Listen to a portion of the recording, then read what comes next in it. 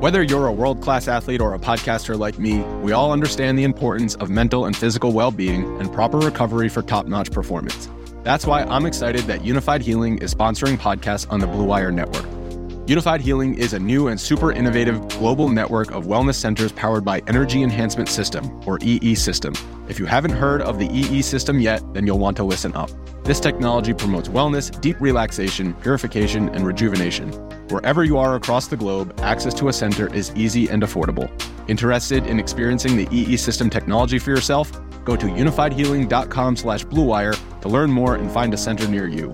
That's unified, UNIFYD, healing.com/bluewire. No material or testimonials on the Unified Healing website are intended to be viewed as medical advice or a substitute for professional medical advice, diagnosis, or treatment.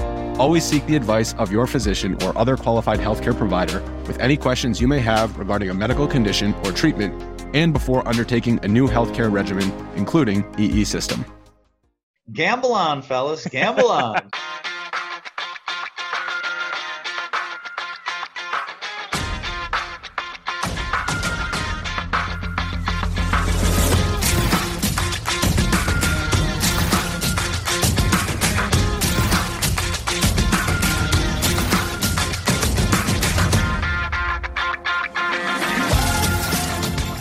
Welcome again to Gamble On, the weekly gambling podcast presented by USBets.com. I'm Eric Raskin, USBets managing editor and media director, and I'm joined by our senior analyst, Pulitzer Prize finalist, John Brennan. And as our listeners know well, I don't bet big, usually $10 to $20 on a game. And you don't bet big, John. You used to be a $5 bettor. Now you're a $10 bettor, unless you're chasing a big so-called risk-free sign-up bonus. But we are both absolute whales compared to one Caesars Sportsbook mobile customer. David Purdom of ESPN reported that last Thursday, a bettor wagered a single penny on the Chiefs on the money line against the Chargers. The Chiefs were minus 205 favorites, so the win should have come out to just under half a penny. But Purdom reported the book rounded up, and that means this clever bettor gamed the system. He got even money odds on a minus 205 bet. But seriously, John, a penny? What possible reason could anyone have for wanting to bet a penny on a football game? Well, you're seeming to think this guy's conservative, but what if there's another guy? And when it comes to stupid bets, it's always a guy, obviously. Right. He bets 2 cents on a game, then decides it's too risky. So at halftime, he hedges it down to a penny. That would be, I think, even more pathetic. But yeah, I'm stretching here. A fan of Charlie Sheen at his rock bottom years ago, or wait, that was also his peak, wasn't it? But Charlie used to love the word winning all the time. Winning. And, this way, yeah, I don't know. I think my favorite outcome of this would be that some dumbass made a wager with his pal that he didn't have the nerve to make 100 bets in 1 week or something like that. So this guy tests the waters here, and now he'll try to raise the stakes in a bet because he knows I can make 1,000 bets in a week, not even worry about it. Yeah, I guess so. So betting volume, you're saying, just the. Yeah, I'm reaching here. I got nothing. Yeah. Yeah, I have to reach too. The only way that betting a penny makes sense to me is if you're having a side competition of some sort of like our Fast Five competition, and you're betting a penny just so there's a record at the digital sports book of which sides you picked. I guess I could see maybe doing that. Otherwise, I don't know. There's not a human alive who gets a sweat out of having a penny on a game. No, not even me. No. The question is this bettor now going to get crazy and let the whole 2 cents ride on the next game? And could you imagine if they win that one? Maybe go nuts with a 4-cent bet the week after. I don't know. Ideally, the books are supposed to be careful about this. So if he wants to bet a quarter the next time, they might want to set him a notification that, are you sure you want to do this? This is a little out of your element here. You might want to, we're going to put you on hold for 24 hours so you can think about the consequences of your attempt here. Yeah, that was unusual betting patterns they would be picking up on there. Yeah, I mean, if he goes up to a quarter, you have to assume Tim Donaghy is probably involved somehow or something. It's not going. All right. I went too far. All right. Thank you to everyone for joining us for episode number 210 of Gamble On. If you missed any of our previous 209 episodes, they're all available on Spreaker, Apple Podcasts, Spotify, and all other podcast apps. Please take a minute and give us a 5-star rating. And no, 4.5-star ratings do not round up. Good to know. So coming up a little later in the show, I'm going to be joined by the American Gaming Association's Vice President of Strategic Communications and Responsibility. That's Cait DeBaun. It's Responsible Gaming Education Month this year, and we'll ask Cait about growing RG awareness, problem gambling helplines, and how mobile technology makes problematic habits actually easier to track, and more. But first, it's been a way too chaotic for me week in the world of gambling, so let's get to it. Here's your Gamble On News of the Week, an inside look at the biggest stories in the world of gambling.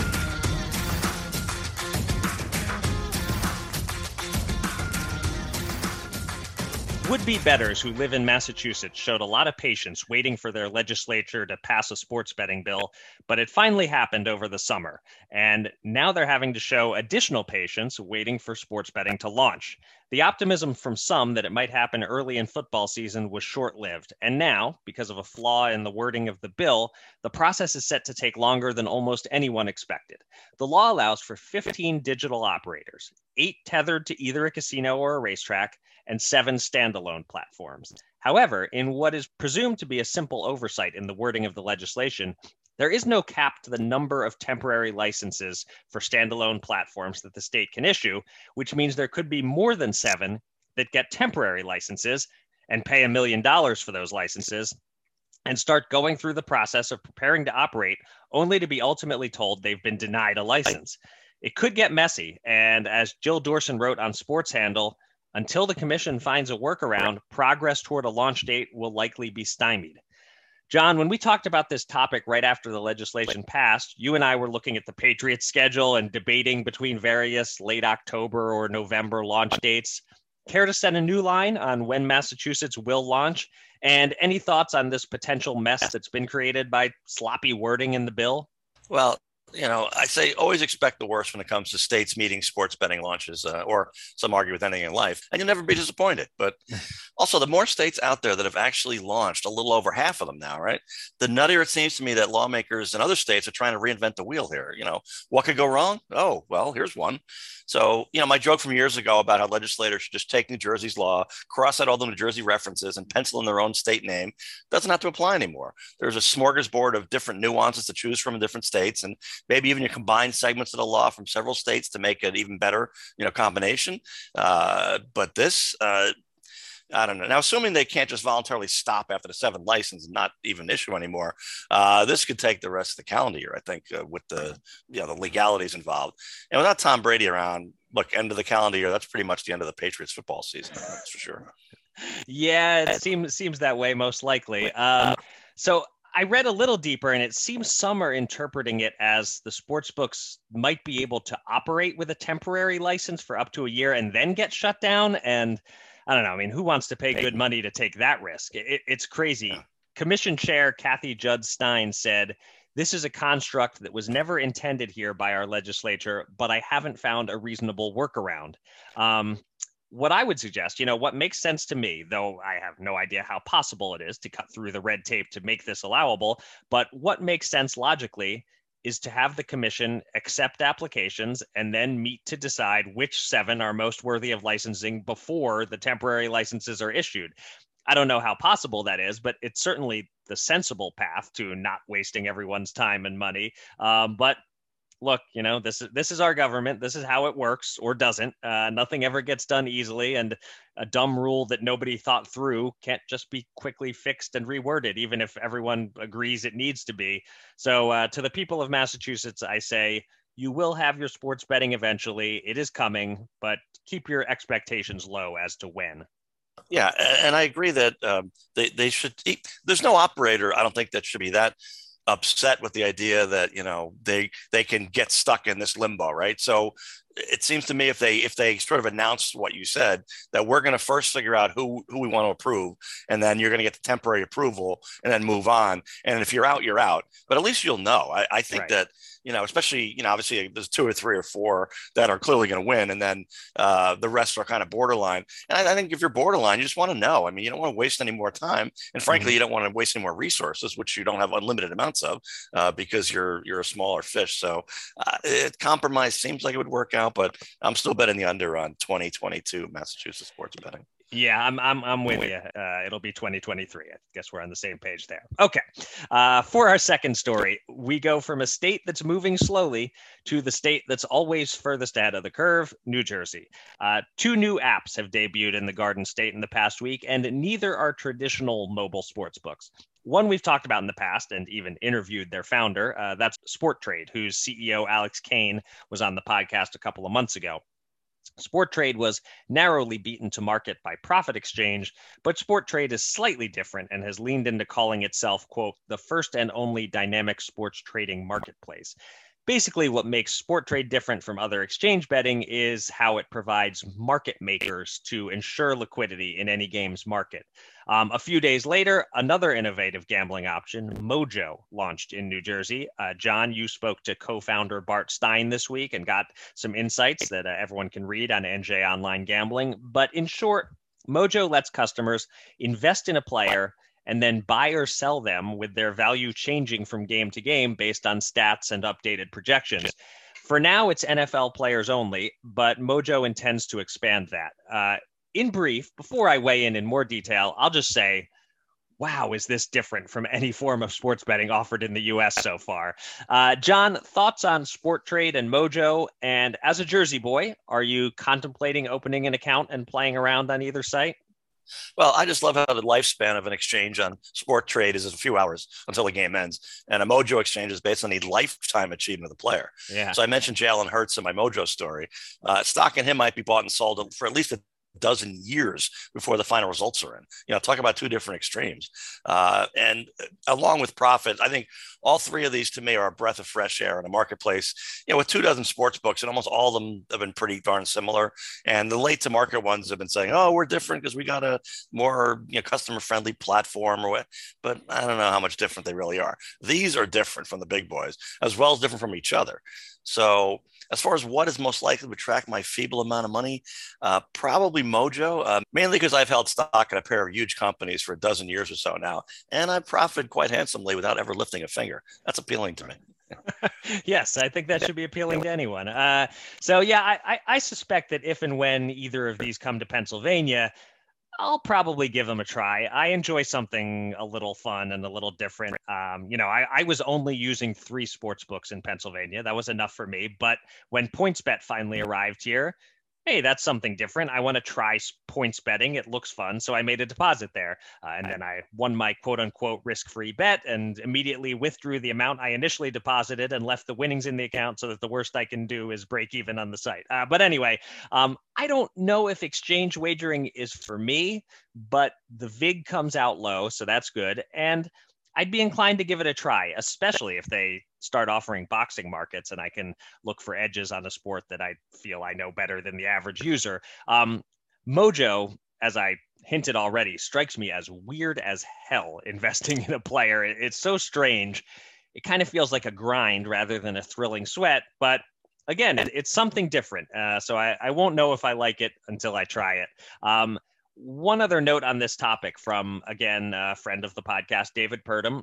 He wrote about exchange wagering this week, and he noted that Profit Exchange saw a 117% increase in volume from NFL Week 1 to Week 2. So it's clearly going in the right direction, but as some insiders speculated in his article, these aren't sites where you can turn a little into a lot with a big parlay hit, and the sites aren't able to offer giant deposit bonus offers. So these apps may have trouble finding an audience beyond the sharps. I don't think these are necessarily going to be huge mainstream betting options, more kind of smaller niche options. It seems to be the direction they're headed in.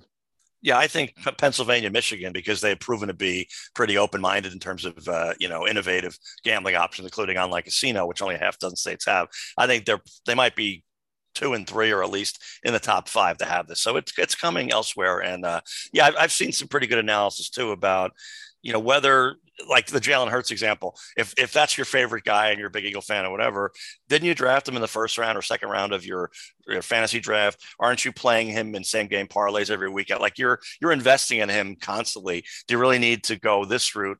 I think that's fair. I mean, I wonder if they really want to focus on kind of well, in one example, day traders, and another example, traditional stock market people, but just people who like to invest quickly or slowly, the two extremes, rather than getting the regular sports bettor who, as you say, they like parlays and combos and long shots and incentives and all kinds of other things. So I don't know if it'll work, but it's worth a try. And there's some pretty smart, pretty wealthy people behind these things. So they made money already. One of them created diapers.com many years ago, and that sounds like it would be probably worth something. It's a pretty good marketplace, right? I mean, that was a fad. They're not really into the diaper thing anymore.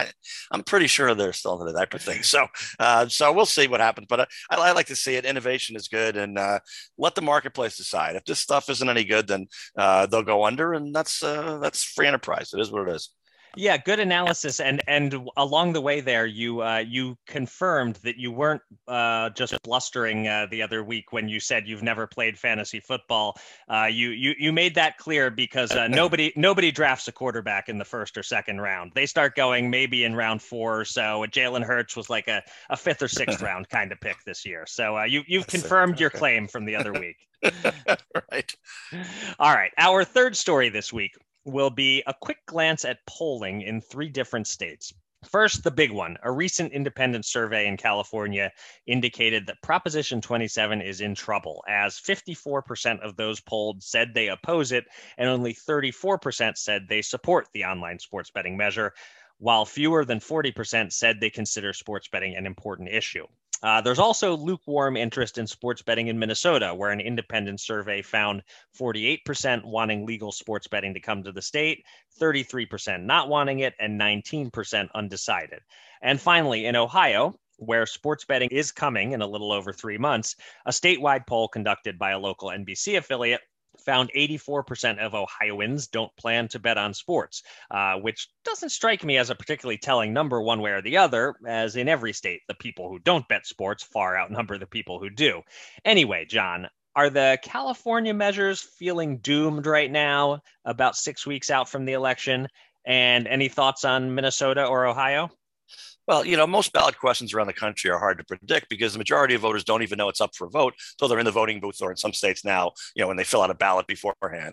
But in California, it seems to me the typical voter is liable to roll their eyes and vote no on anything about sports betting because of all the negative advertising they're getting bombarded with. So It seems like the tribes and the sportsbook giants are like Thelma and Louise riding off the cliff at the end of the movie. But at least in that case, they decide they want to crash together, right? Here, they'll each be grabbing at the wheel or maybe trying to unbuckle their damn seatbelt just in time to escape. But I don't think that's going to work, and I think they're going off the cliff together. No spoiler warning for the folks out there who haven't seen Thelma and Louise, huh? Yeah. Although I think there's about a 25-year gap where at that point, I think, you can probably go with it. Yeah, that's fair. Not to mention the most famous thing about that movie is the way that it ends. Pretty much everyone knows that at this point, whether they've seen it or not, I guess. So I'm looking at the Ohio poll and finding that it helps inform us about the other polls, I think. If 84% don't plan to bet on sports, it makes sense that under 50% in a lot of states want to legalize sports betting. Like, in Ohio, that means 16% would absolutely have voted yes on a ballot measure. But then it's like, what portion of that other 84% are thinking, live and let live, it's not my thing, but go ahead and make it legal for others? And what portion is thinking, no, I don't like it, I don't want it here? And of course, the people with that attitude surely don't realize that it is still happening illegally, regardless of how they would vote. But, it shows that in every state, to me, I think that's the key to passing a measure on the ballot, is getting voters who don't really care one bit about it, about being able to bet on sports, getting them to understand that it's happening no matter what. And regulation makes it safer and keeps the tax money in state. And then on top of that, if you can convince them some of that tax money is going to a worthy cause, like the homelessness problem in California, that might push you over the 50% mark. But it sure seems they've failed to communicate those points in California. It's probably too late to change the messaging and the emphasis, add in both political parties opposing it, and I don't know. I'd say it's something like a 10-1 underdog that one of these measures passes in November. And if indeed it fails to pass, that is a lot of money poorly spent by the big online operators if they don't get across the finish line. I was going to say, at first, I didn't believe for a second that more than 80% of residents in Ohio won't bet on sports. But wait, if they have spent their entire adult lives betting on the Bengals or the Browns or the Indians or the Blue Jackets to win a championship, then they don't have any money left to bet. So maybe that's right after all. And finally, Minnesota. Yeah, Minnesota, I think legalization advocates should be encouraged by that. That number seems pretty good to me. And if the Vikings petition to the NFL to be banned from primetime games for the life of Kirk Cousins' contract were to succeed, maybe a Viking Super Bowl appearance could be the offing, and that would put a sports betting bill over the top for sure. There you go. Yes, Kirk Cousin in night games. Stay away from it, bettors, or take the other side, I guess, rather than stay away from it. It's time to welcome a special guest from the world of gambling. Let's get to the Gamble On interview.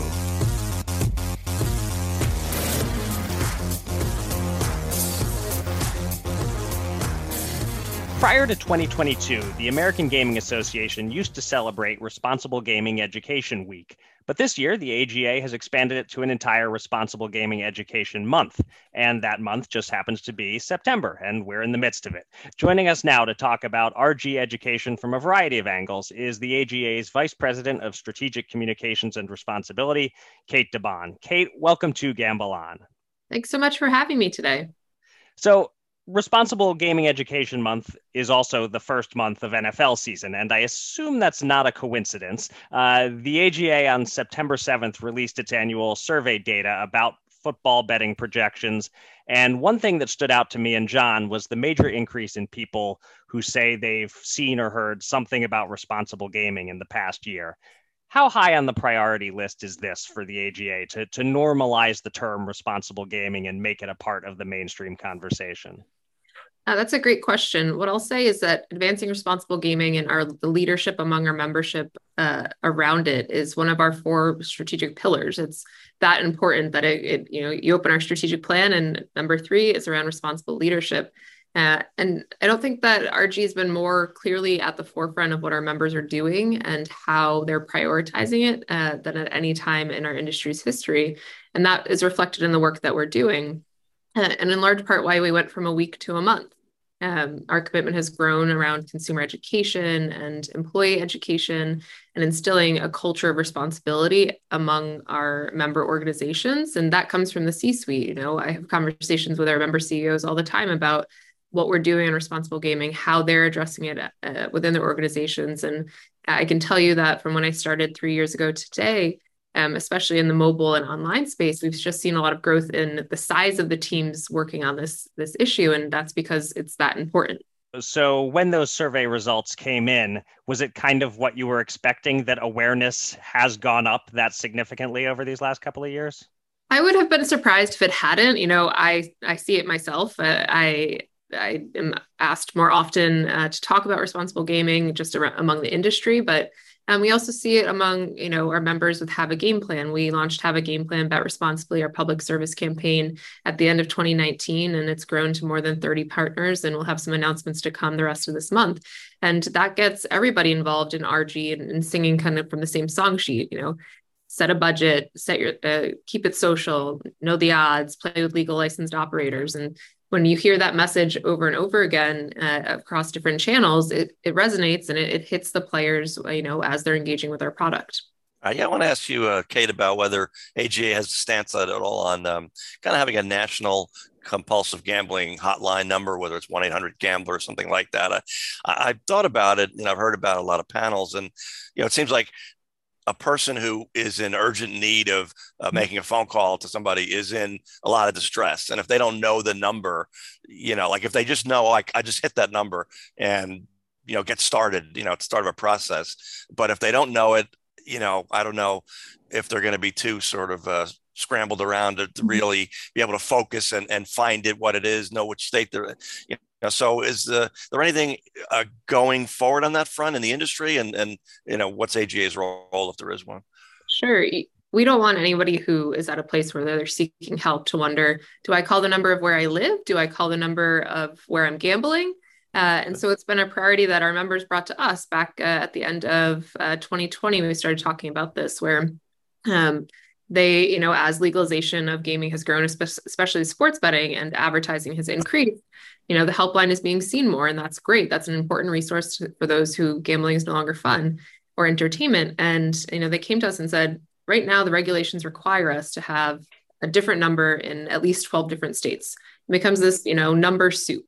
And it makes it so the font is really small and, not an actually effective resource. So, we put out a position, statement last summer about this, that, the industry supports, regulation that allows for in national or multi-state advertising, a singular helpline.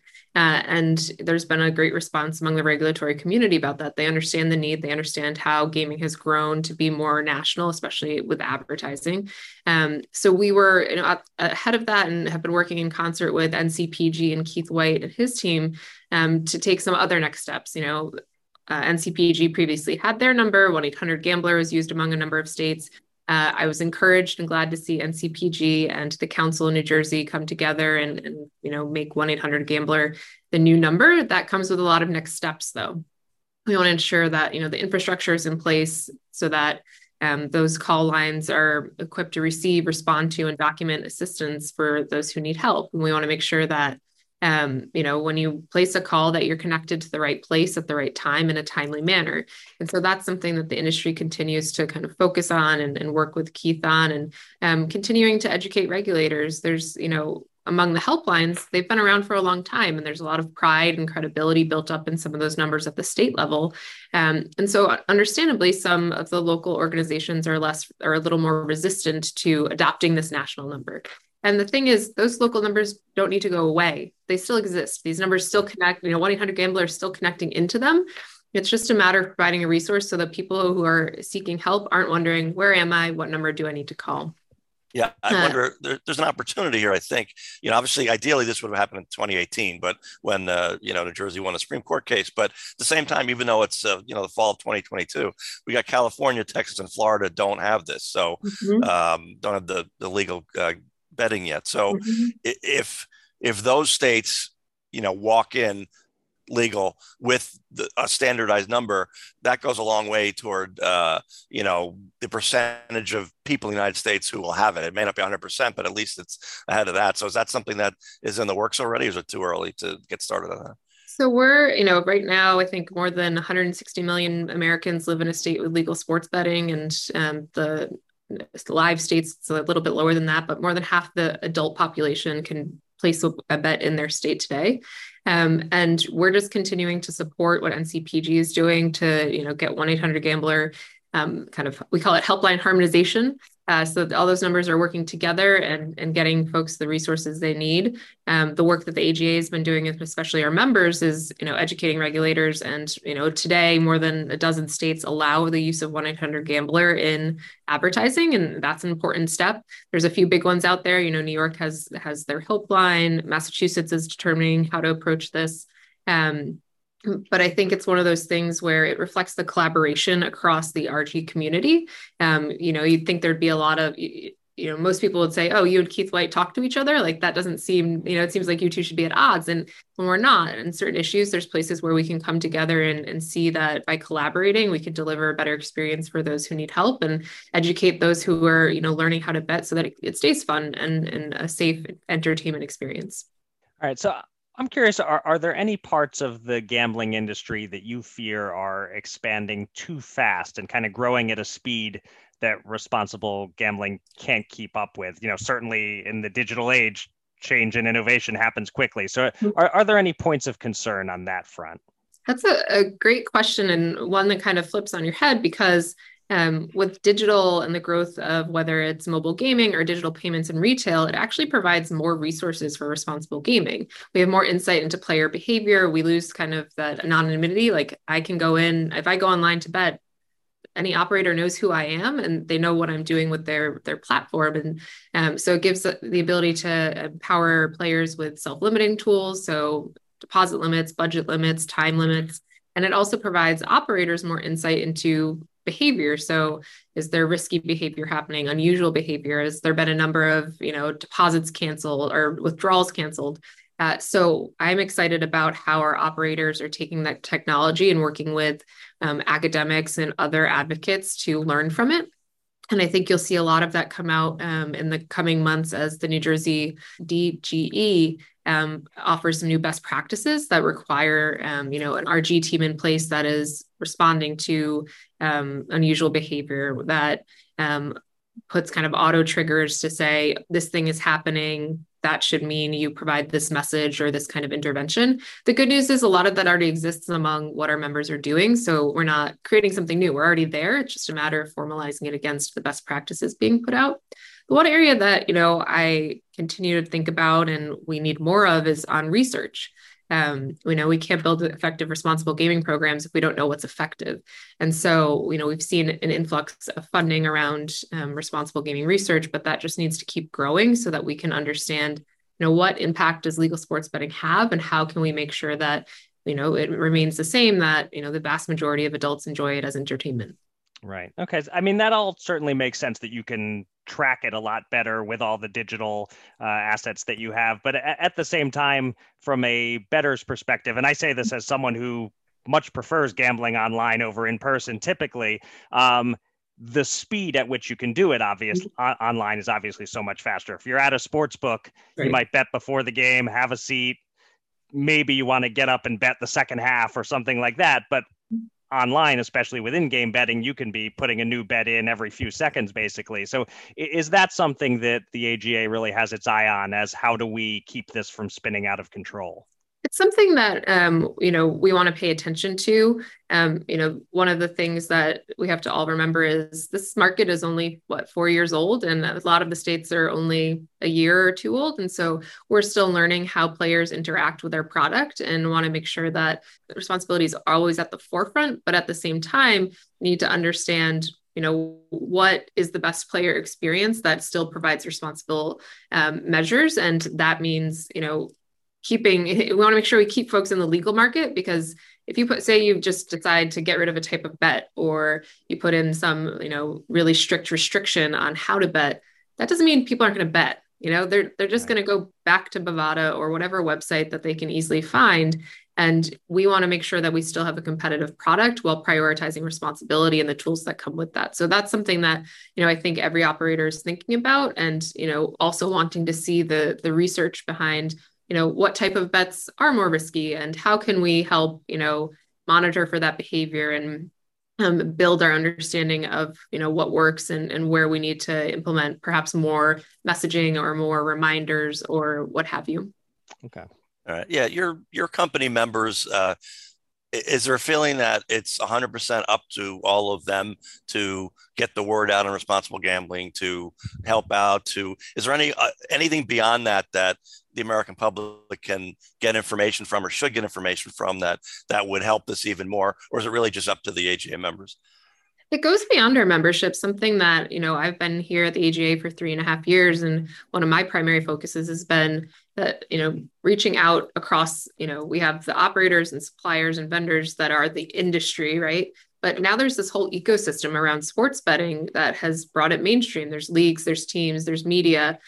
There's a lot of different voices and businesses at the table. And, my role has been making sure they know they have a responsibility for responsibility. It's why we built Have a Game Plan in a way that, we can, give it to or partner with PGA Tour, NASCAR, NHL, other teams and media companies. One of our great partners is Nesson, the New England Sports Network up in Massachusetts. And they've been airing an ad, even before sports betting got legalized, because they knew people around their state were betting.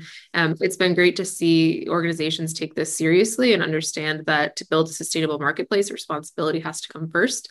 My perspective is that if you financially benefit from legalized sports betting, legalized gaming, whatever it is, you have a responsibility for responsibility. And that the same goes, for regulators and for advocates. We're all part of this. It's not, if the industry is doing responsibility alone, we're not doing it right. And, we need to make sure that everyone has a seat at the table and is informing how we do this and educating customers. So I'm excited to see that continue to grow. Like I said, we have a few more Have a Game Plan partners coming on this year, and we'll continue to, grow, rising tide lifts all boats. And that's one of our top priorities. Yeah, I mean, getting on my own soapbox, I would love to see, some schools have a pretty good financial literacy course for, say, juniors or seniors in high school. And, a lot of it is great. I mean, the danger of credit card debt, something every teenager should learn about, obviously. Power of compound interest. I wish somebody had told me that many years ago, putting aside, 10, 12 bucks a week when you're 18, 19 years old, it's going to grow to, X in 40 years and all that. But then even as a subsection of that, I think talking about gambling and treating them somewhat like the young adults they are. I mean, if they're watching sporting events, they're bombarded with advertisements about it. They know what DraftKings is, they know what FanDuel is, they know what Caesars is. If you're in New York and New Jersey, that's for sure. So they're not unaware of it. And so, I think just explaining to them how to be responsible about it is something that I'd like to see. But again, that's my own soapbox. But that's right.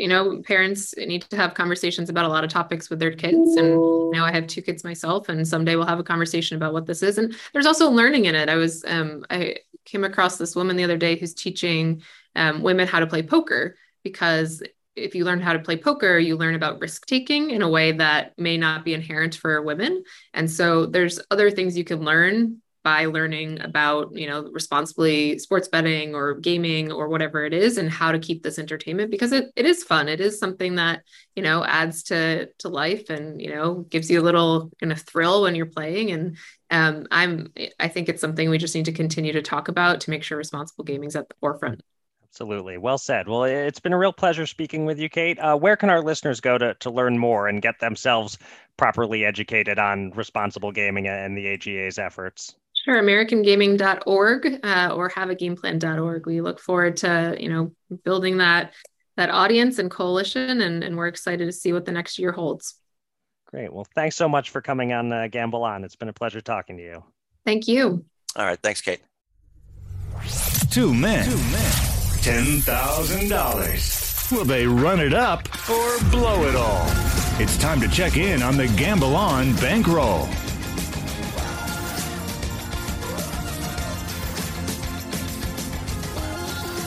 We'll get to the Fast Five shortly, but first let's update our betting bankroll. And I believe the word I'm searching for is blech. We had a lousy week. It started on Thursday Night Football. I bet Josh Palmer over 44.5 receiving yards. He got enough opportunity, but dropped a couple of catchable balls and didn't break any big plays. 4 catches for 30 yards. Not good enough. We lost $114.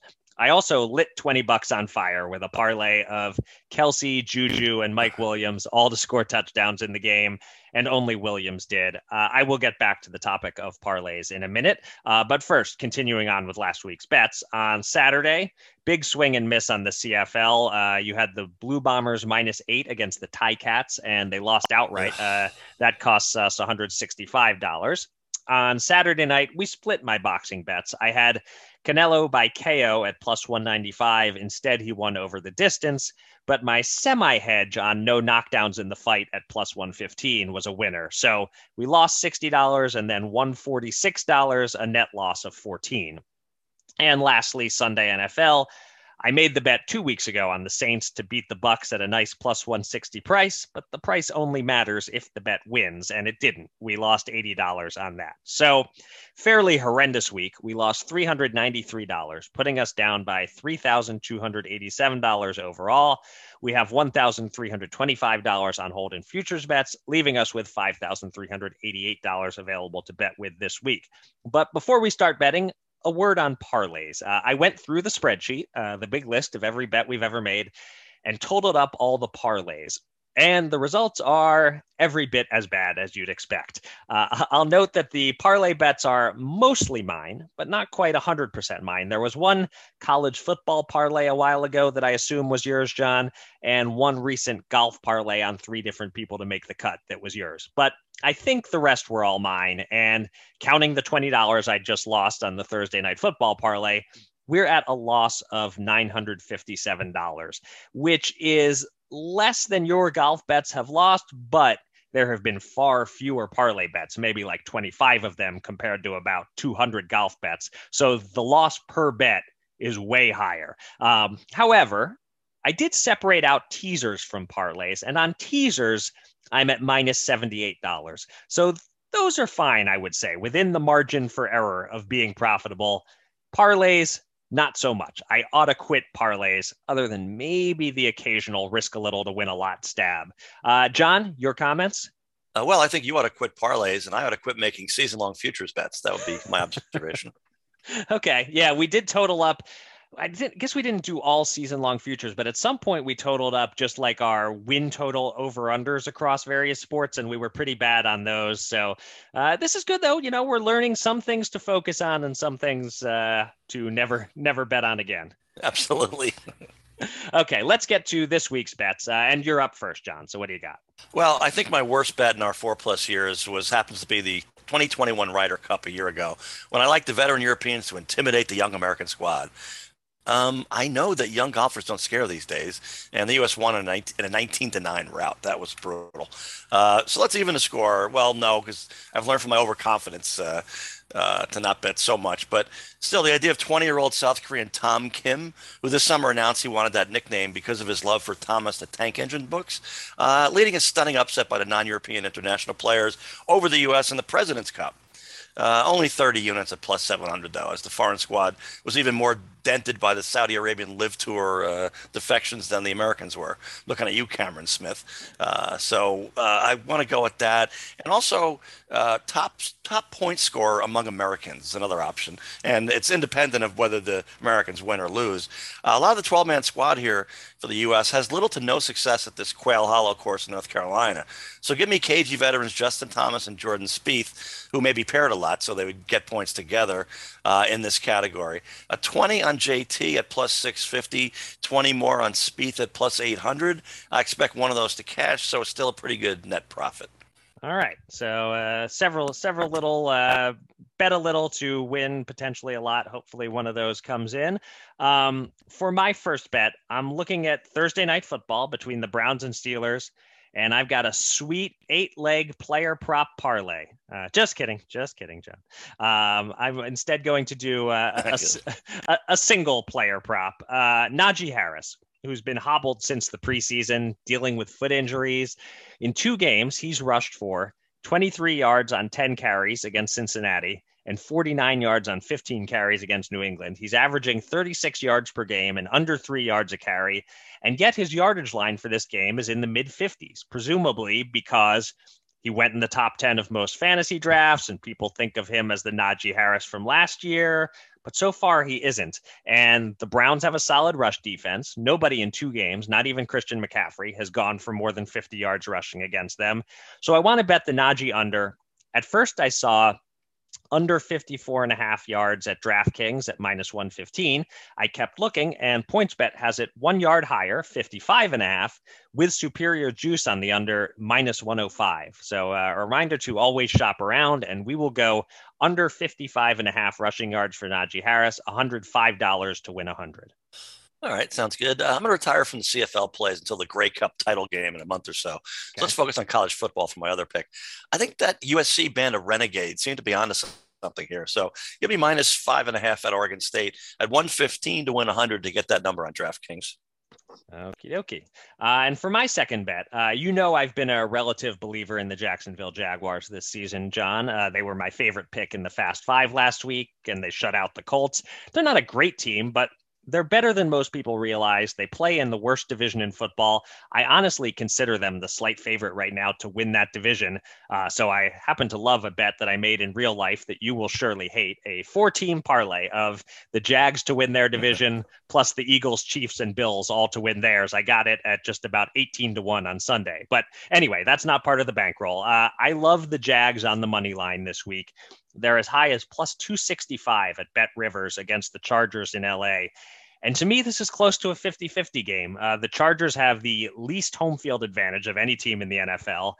And man, if you watch the end of that Thursday night game against the Chiefs, there were some plays where Justin Herbert with that fractured rib cartilage could barely move his arm. I expect he'll play Sunday, but he'll be compromised, and 1 or 2 good sacks and he could come right out. And Chase Daniel isn't much of a backup. And I think the books are really selling the Jags short at plus 265. So let's take some advantage and bet that money line. $60 to win a nice 159 on the Jags money line. And speaking of this week's NFL games, we finished the show with the Fast Five, where John and I seem to be in the midst of a body swap. I had a very 2021 John week 2, and John had a very 2021 Eric week 2. John went 1-4 to drop to 3-7 through 2 weeks. He won big with Houston, lost by a point with Kansas City, missed by a bit with the Bears, and missed by a lot with the Titans and Vikings. I went 2-3 to put my record at 5-5, but instead of being happy to have the lead, I feel compelled to point out that I won by about 4 touchdowns apiece with the Bills and Jags, lost by 1 point with Pittsburgh, and got screwed by 2 of the epic Sunday collapses as both the Ravens and Raiders were on their way to easy covers and choked it away. So I feel like I should have gone 4-1, or at worst 3-2. Instead, I went 2-3. Which is the kind of speech you made at times last year, John, while I would have been thrilled sometimes with an unlucky 2-3 week. But the record is the record. It all tends to even out over 18 weeks. For now, I'm 5-5 and you're 3-7. Still a very long way to go. And you're up first this week, John. Yeah, this is the first time, this is our 5th year of picks that I've ever been this far under 500 at any point in any season. Yeah. So I'm a little disoriented here. I was not that way really until the double Monday night debacle. It's 3-5, but yeah, probably 4-4 level. Okay. Not great, but those two were, what am I doing? So after 2 weeks, do I need to revise my sense of at least a dozen teams? I mean, it's tempting, but I don't know. So here goes anyway. Well, admittedly, I'm not finding 5 picks to love. I'm learning a little bit about how you must have felt for about 12 weeks last year. Yeah. So first, Ravens minus 2.5 over the Patriots. The Steelers are bad, and the Patriots did not impress me with them in that close cover. Titans +2 versus Raiders, must win for both teams. And gee, one of these teams always finds a way to win when they have to, and the other one doesn't. Simple as that. Texans +2.5 versus the Bears. Davis Mills is not nearly the 32nd best quarterback that many seem to want to label him still. And Justin Fields is worse than Mills, for example. So there's a winner. 49ers -1.5 versus Broncos. I really like this one. 49ers Super Bowl odds actually improved on some sports books while Jimmy G takes over, replacing Trey Lance at quarterback. Count me as part of that crowd. And meanwhile, there's trouble brewing in Mile High City. Rumblings already. It's a disaster, and I'm surprised at this line. Cowboys +1 over Giants finally on Monday Night Football. I like this one a lot too. The Giants could just as easily be 0-2 instead of 2-0, yet the giddiness in the New York market just can't be stopped, it seems. Cooper Rush can carve up the Giants defense, and Daniel Jones, well, he's no Davis Mills. Nice. I agree with you, by the way, that Davis Mills is a bit underrated and underappreciated throughout the league. But so interesting, this makes 3 weeks in a row that we've picked 4 games that are totally separate from each other and have 1 game where we're going head to head. That may or may not be good news for you, as so far I'm 2-0 in our head to heads, but we'll see. That's a pretty small sample size. I actually had 8 games this week that I liked and had trouble deciding which 5 to go with, but here they are. And I'll go a little out of order in terms of the timing of the games, because I just want to get my obvious one out of the way first. Obviously, I'm taking the Jaguars +7 at the Chargers. No need for further explanation there after my money line bet with the bankroll a few minutes ago.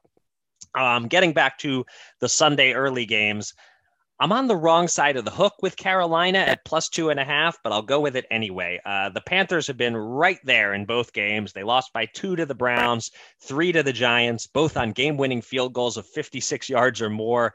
They're pretty good for an 0-2 team, but that 0-2 record has them underdogs at home against a banged-up Saints team. This is a must-win already for the Panthers. I'm getting points with them at home. I will take those points. And next up, my 3rd straight underdog pick this week. I like the Lions getting 6 in Minnesota. This is going to be a high-scoring game. The Lions offense is tough to stop. I don't talk about my fantasy roster, of course, but I will just say that guy on the Lions that everybody wishes they had, I have him. That's all I'll say. Anyway, the Vikings are probably the better team, but 6 points is too many. This should be a close game, or at least I can sneak in the back door. I'll take Detroit. Now I go to a favored team, a road favorite, in fact, and I'm hesitant to pick this. It feels like a very square side, but it's okay to be a square every once in a while, right? The square side can win too sometimes. So I'm taking the Chiefs -5.5 in Indy. Not a whole lot of explanation required here. The Chiefs are one of the top 2 teams in the NFL with a top 2 quarterback. The Colts look like crap so far. Matt Ryan has been on the decline for several years, and Jonathan Taylor isn't all that helpful if you're playing from behind. So, like I said, call me a square, but I don't think Kansas City is favored by enough points in this one. And lastly, our head-to-head, the Monday night NFC East showdown. Are the Giants for real at 2-0? I don't think so, but I like them to go to 3-0 anyway. I think they are a bad matchup for this depleted Dallas team. Cooper Rush, he got his 1 win last week. I don't see McCarthy and Rush getting a second straight. The Giants are favored by just 1. So basically the Superbook spread is asking us which team we think will win. And I'm saying it's the soon-to-be 3-0 New York Football Giants, who would then become one of the worst 3-0 teams in modern league history. And by the way, they play the Bears at home next. So if they win this one, they could be 4-0 before they play the Packers at Lambeau and they start coming back to earth. And that'll do it for this episode of Gamble On. Thanks to everybody out there for listening, and thanks again to our guest, Cait DeBaun. You can find me on Twitter at Eric Raskin and John at Bergen Brennan, and follow US Bets at US_bets. Go to usbets.com for all the latest news and analysis from the world of gambling, and subscribe to this podcast on Spreaker, Apple Podcasts, Spotify, or anywhere else. And with that, John, please take us out. Well, for those who haven't read them, I've posted a pair of articles on njonlinegambling.com in the first 2 weeks of the NFL season about how and why I bet $1,000 risk-free bet in week 1, even though, as noted earlier, I'm really like a sporadic $10 bettor. Easy enough to find on Google with the website name, my name, $10 bettor, sweat-free, etc. But so put it on freeze if you like and come back. So anyway, welcome back. And I got to say, this underscored not only that it's crazy to bet $1,000, even with the supposed sweat, but the fact that I won money and I still was miserable, I think is worth understanding. Long story short, I thought I made a hedge of $1,000. I didn't. I won anyway. The +3 Steelers broke even and the -2.5 Patriots won. So I sort of won $900, but then it turns out I screwed up and bet on week 3 instead of week 2 with the Steelers, and $1,000. So yada, yada. I just cashed out at $850. So I came out like $750 ahead because my head hurt thinking of the ramifications. Oh, I could do this, I could do that. It's way over my head. It's kind of embarrassment, even the way it worked out. And I'm not going to raise my tiny bet limit, no, because of this dumb luck. I'm hanging up the high roller rack for good. And with that, until next time, gamble on.